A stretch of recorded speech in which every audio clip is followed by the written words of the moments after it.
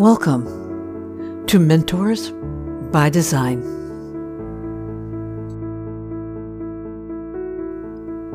There was a park at the end of my street that was a disaster. I decided to apply for a grant to improve the park. And when I saw the children coming, I started crying. And I just felt this was the greatest legacy of my life. This park. When I heard these words, I had to stop and wonder, what would my legacy really be? I would like to introduce a very wise woman, Louise Karch.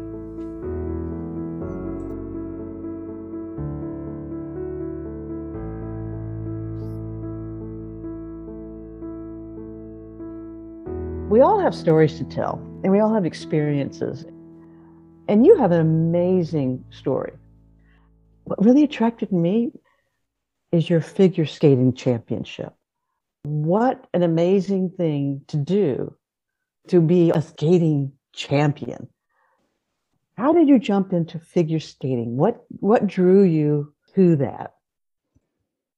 Figure skating looks like art and feels like flying and is a really hard sport. I grew up across the street from Eglinton Park, and there was an outdoor rink and an indoor rink. I spent a lot of time in that park. Freedom is a world without friction, and that's what figure skating is. What drew me to figure skating as a child and what made me a competitor as an adult was that amazing combination of power, grace, and storytelling. How you move, that wholeness. You're not on Earth anymore. You're someplace different. I like what you said about flying, but I know that feeling and that dedication, extreme dedication to actually pull together what looks like a beautiful, smooth, floating performance. Yes. You spent a lot of time getting ready for a couple of minutes. Look, I want to tell you about what figure skating is metaphorically, because I'm an author, I'm a storyteller, I'm a businesswoman. You are an amazing woman. Your listeners are amazing people trying to do work that matters for people who care. Anna Frank, when I visited her house in Amsterdam, where she, that wasn't her house, it was where she was hid on the top floor. She had a tiny part of wall where she had pinned pictures. And one of the pictures that stopped me and took my breath away, who had pinned a picture of Sonja Henning, was a famous figure skater. And so a trapped young woman who never reached maturity, her idea of freedom was this woman who was figure skating outside. We all need in us to have a place where we can be wild and free and focused, whether that's writing or painting or drawing or dancing or cooking or, running or whatever your thing is. Something will fuel you. And so having a practice, whether it's physical or artistic, and having somewhere in your life where you make a commitment to be the best. Now, that doesn't necessarily, I never competed against others. I didn't care what anybody else did on the ice. I wanted to be my best. I wanted to tell, and I always had a story. My skating routines always had a story. I wasn't necessarily technically the best skater, but because I had a strong story and because I just had this routine, some people would call it a prayer practice or a visualization practice, or, I had something that I fired off before I skated. I had a whole routine. I knew exactly what to do the days leading up to my competition, the day of the competition, what to eat, what to drink, what to wear, what to think, what to music to play, how to warm up. Your habits, the difference between somebody who's excelling and somebody who's surviving is routines, ritual. You mentioned competition, that you really weren't competing against others, but you are competing with yourself to some extent. to push yourself further, to see how far you can push yourself? Yes. But when I was young, when people who are listening to this, there are moments in your life where opportunity knocks on the door and you don't always notice the door. So I did a lot of different sports, but I could pick up things really easily. So I was an archer. I tried archery because my father liked archery. And I turned into like this one of the top archers in Toronto. And I actually had somebody from the Canadian Olympic team invite me to go to a practice. And I was too daft to realize that they were sort of checking me out to scout me for the team. And I didn't really get what was going on. So, but back then I was competitive. There was Megumi Fuse, this woman who had told me about the book Zen and the Art of Archery. And I was competing against her. And so Megumi and I were often at the first target together. And at that time, I didn't understand competition and I was competing against her. I was like, how can I be better than her? And then when I read Zen and the Art of Archery, I was like, oh, right. Megumi's playing a different game. She's at one with her target. She's at one with her breath. She's like a warrior. She's able to get into the zone. As we evolve, whether it's in the workplace or what have you, hopefully you come to a place of, it doesn't matter what anybody else is doing. It matters how generous you can be, how much joy you can bring to your work, how much love you have in your heart, whether you're choosing to be significant because you're trying to overcome a deep wound of not feeling enough, or whether you're just playing with all the toys and opportunities that life throws your way. As I think about what you said, it's kind of reaching for a perfection, reaching for an excellence, reaching for your own perfection. And I don't know if you have thoughts or did you experience that kind of feeling when you were skating and even now in what you're doing? It could transcend, but I'm just curious. Yes, Jane, there are moments of transcendence, and you can have those when you're writing, and I've had those when I'm writing, and time just melts and I'm in the story and I'm loving the words that are coming. As a skater, I can remember very specific moments where I had what Chicken Ishing would call flow, and that is where you are at one with the audience, the music, yourself. You are in your body, but you're also beyond your body. Like it's just these and you're like, whoa. And the minute you notice it, you're out of it. But so I remember there's a move in figure skating called the spread eagle, where you are skating very fast and you're on an outside back edge and you open your hips so that your one foot is facing in one direction and another foot's facing the other direction, and your feet and you're moving so fast. You're soaring. The music was in a crescendo, and I could see people standing up in the audience as I hit the move. I felt that thing. People in the audience felt it too, and people were starting to stand up and were screaming. It was like, wow! But I didn't have that moment of, oh look, people are standing up for me. It was just like we all felt this moment of elevation. We all felt this moment of power and grace, and the music was so uplifting and the story was so transcendent that we were all in it together. And that's what the best art does, is it takes us from me to we, and it takes us from the finite to the infinite, and it takes us from the temporary to the eternal. And to have had those moments in my life is humbling and amazing. And that's the prize for getting up at 5 o'clock in the morning or 6 o'clock in the morning and doing more squats that almost make you vomit. So it's the payoff for every single moment that you committed to your craft. And some people find that those are the moments where they connect to God or the creator or the divine.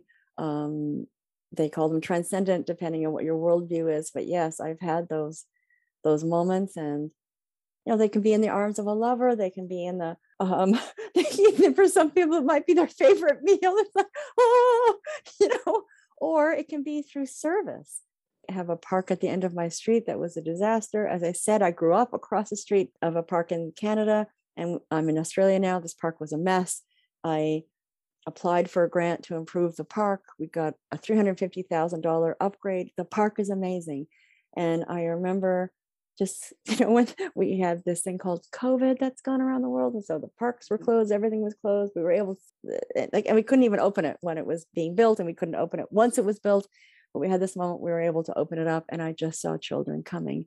And I just had this feeling of, if nothing, like I almost cry saying this, if maybe my greatest legacy in my life is that park. I mean, I've done tons of other things too, but the things I'm most proud of is not my individual accomplishments. The things I'm most proud of are the moments where my generosity has created happiness and joy for others, and service. It's to live a life of service, not a life of success. They can mix, of course, but yeah, those moments are cherished. There's really no words to describe those moments. I think we've all have hit them at some point in time, but it is the ultimate connectivity. I mean, everything is in sync. And I remember walking in the park. It was a beautiful fall day, and everything shimmered. There was just so much beauty in the air, and people were pausing and looking. And then finally, everything kind of went back to whatever it was for those few seconds for what it had been. A moment where I think people realized how beautiful the environment was. But it can be something that simple, just noticing where you are. Well, and those moments can be simple, and they can also be deeply profound. As you told that story of how time stops, I was thinking about, I travel by bicycle and train, and I was standing on the Newport train platform, and I saw this man, and my radar sort of like something about him just, he was so close to the edge of the platform. I was really concerned. And that's one of those, what I call molasses moments. Time gets really stretched out. And I thought, I need to distract this man because I'm not sure he's going to jump. So, I went up to him and I just started engaging him. And he, instead of looking at the train that was coming, he engaged me. And I just thought, like, if I hadn't done that and he had jumped, I would never forgive myself for the rest of my life. But these little neurons fire so fast. And I remember talking to a friend of mine afterwards, and she goes, you never know in those moments, but you quite possibly could have changed the trajectory of his life, because if he was feeling alone, you gave him connection. And if he was thinking about an ending, you stopped, you interrupted a neural pathway that could have been devastating. Now, you don't know, but the thing about being present to life is it's a commitment. Like, you need to decide, am I going to be the kind of human that's alive and noticing, or am I going to be the kind of human that eats over my feelings so that I'm not paying attention, that distracts myself with social media? I'm working on a project right now on carbon, writing about the Australian bushfires of 2019 and 2020. Those were incredibly painful to witness. We lost 3 billion animals. We had 12 countries come to help with our fires. We had 9 firefighters die, 4 from the US, 61,000 koalas died. That's a third of the population. 5 million kangaroos. Like, the scale of it was one of the worst ecological disasters in history. So you can pay attention to what's happening around you, or you can go blind. And I don't think that's any way to live. So it's like, how do you live and enjoy the beauty of the park and commit to picking up plastic to keep the ocean free of plastic and not kill wildlife? Every one of us, whether it's in our professional, personal, or community-based lives, has to decide what kind of leader we're going to be at a time in history where we need leaders. I agree. We need leaders. We need present leaders who are immersed in this moment, who have the courage to be in this moment and the heart, especially now in a environment of great upheaval, a lot of crisis. But without heart and the courage to be present, it's going to be hard, I think, for us as a society, a global society, to move forward as quickly as we need to, because I do believe we need to move forward quickly. We can't hesitate on this any longer. Yeah, it's presence, it's heart, it's courage. It's, can we own our own greatness? can we see our own greatness in ourselves and others? Well, it's both. Okay. It's actually might be three things.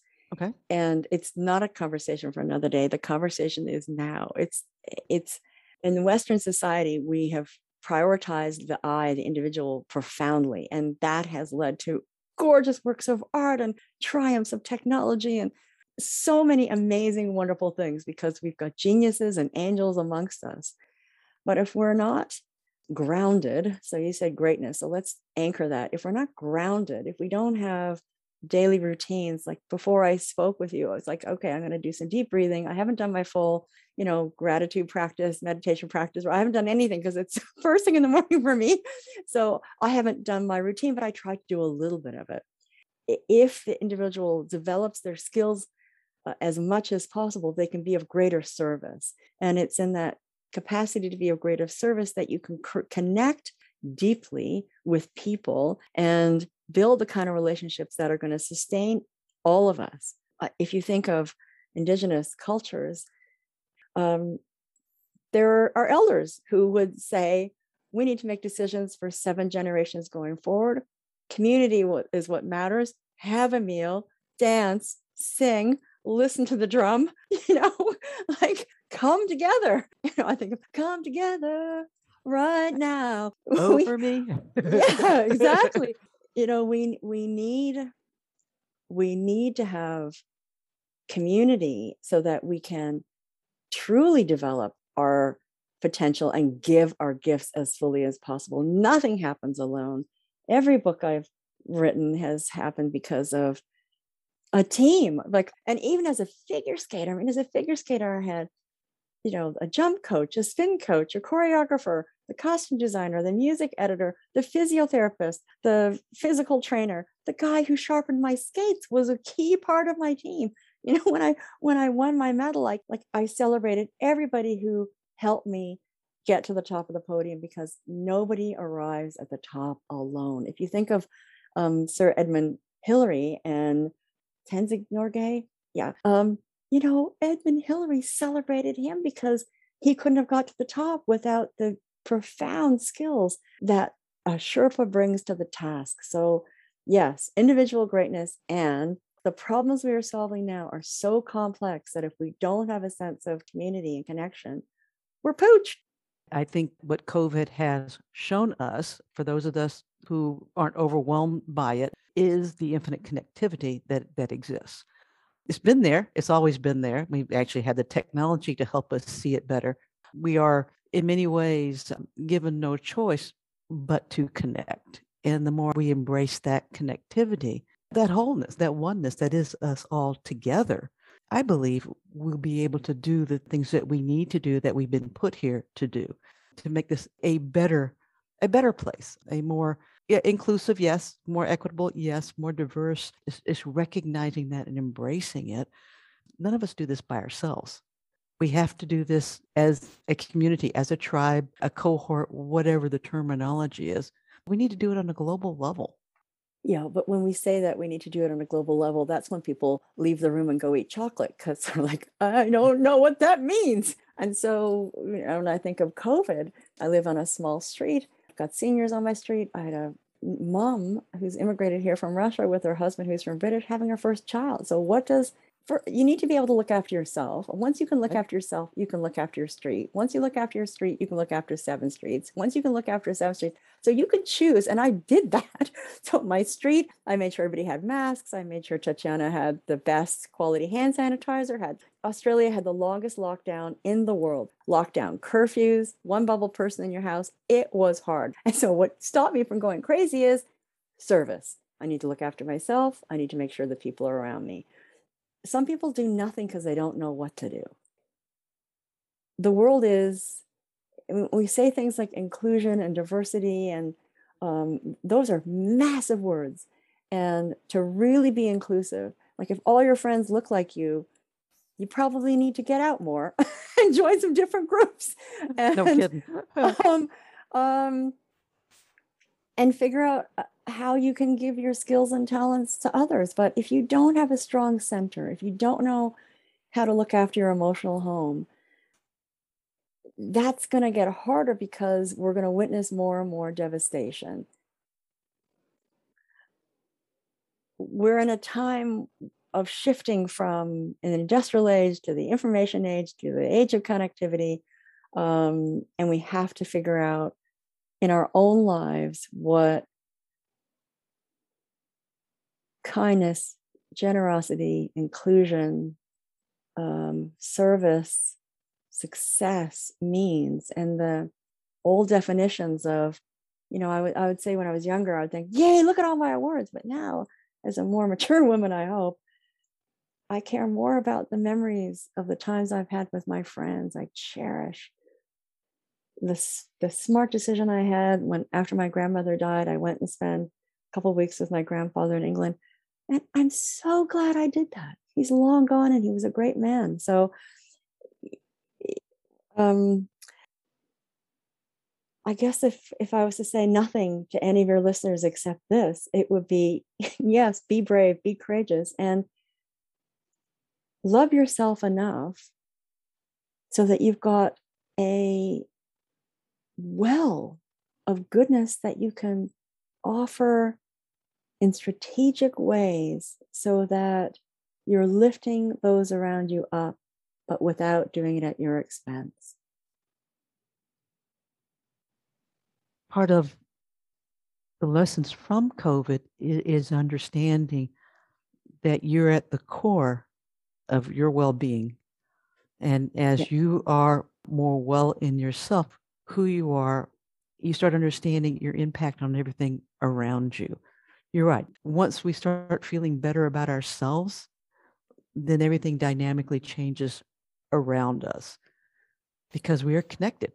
But I'm not sure if it begins this way. Once we feel better about ourselves, we start to feel connected. I think sometimes, this is something for your listeners to reflect on. We know from the research of Martin Seligman, who is the father of positive psychology, not to the people who are well do regularly. And he talks about the practices of gratitude and what are the three things you're grateful for and why? It's the and why. Yes, we need to feel better in ourselves. The process of how we feel better. And also, if you don't feel better, you can't let that not feeling good or not good enough stop you from engaging in activities that actually might nourish you, fill your well, whatever metaphor you want to use. Nobody's going to be fine anymore because the world is not fine. You will have moments of grace and humor and happiness. You will live with a broken heart in a broken world, but that doesn't mean you can't have joy and love and laughter. I'm going down fighting, but I'm also going down having the most fun I possibly can. Thank you for your kind wisdom. I really appreciate you sharing your thoughts from flying when you're skating. And I could see how you fly now in many of the things that you do and the things you've put your heart to. I am so grateful for the sharing of this moment with you. If I close with one last question, if you had wings, where would you fly to? I'd go home. I would, I haven't seen my mom for 2019. So I would, if I had wings, I would go home and I would have tea with my mom. We'd talk about nothing and everything. And it would be one of the highlights of my life. It's beautiful. I pray for your wings to happen soon. Thank you. I can feel them. I can feel them. Thank you so much. I so appreciate your time. I look forward to staying in touch with you. Thank you, Jane, and all the best to all of your listeners.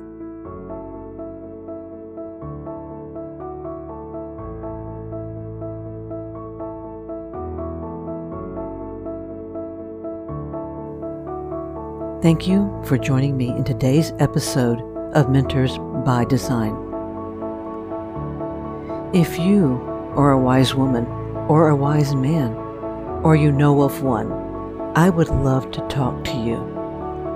If you would like to learn more about my guest, Louise Karch, please see her details in the episode notes. When we share the wisdom that we've learned from our experiences, we change the world, one person at a time. Because we are mentors by design.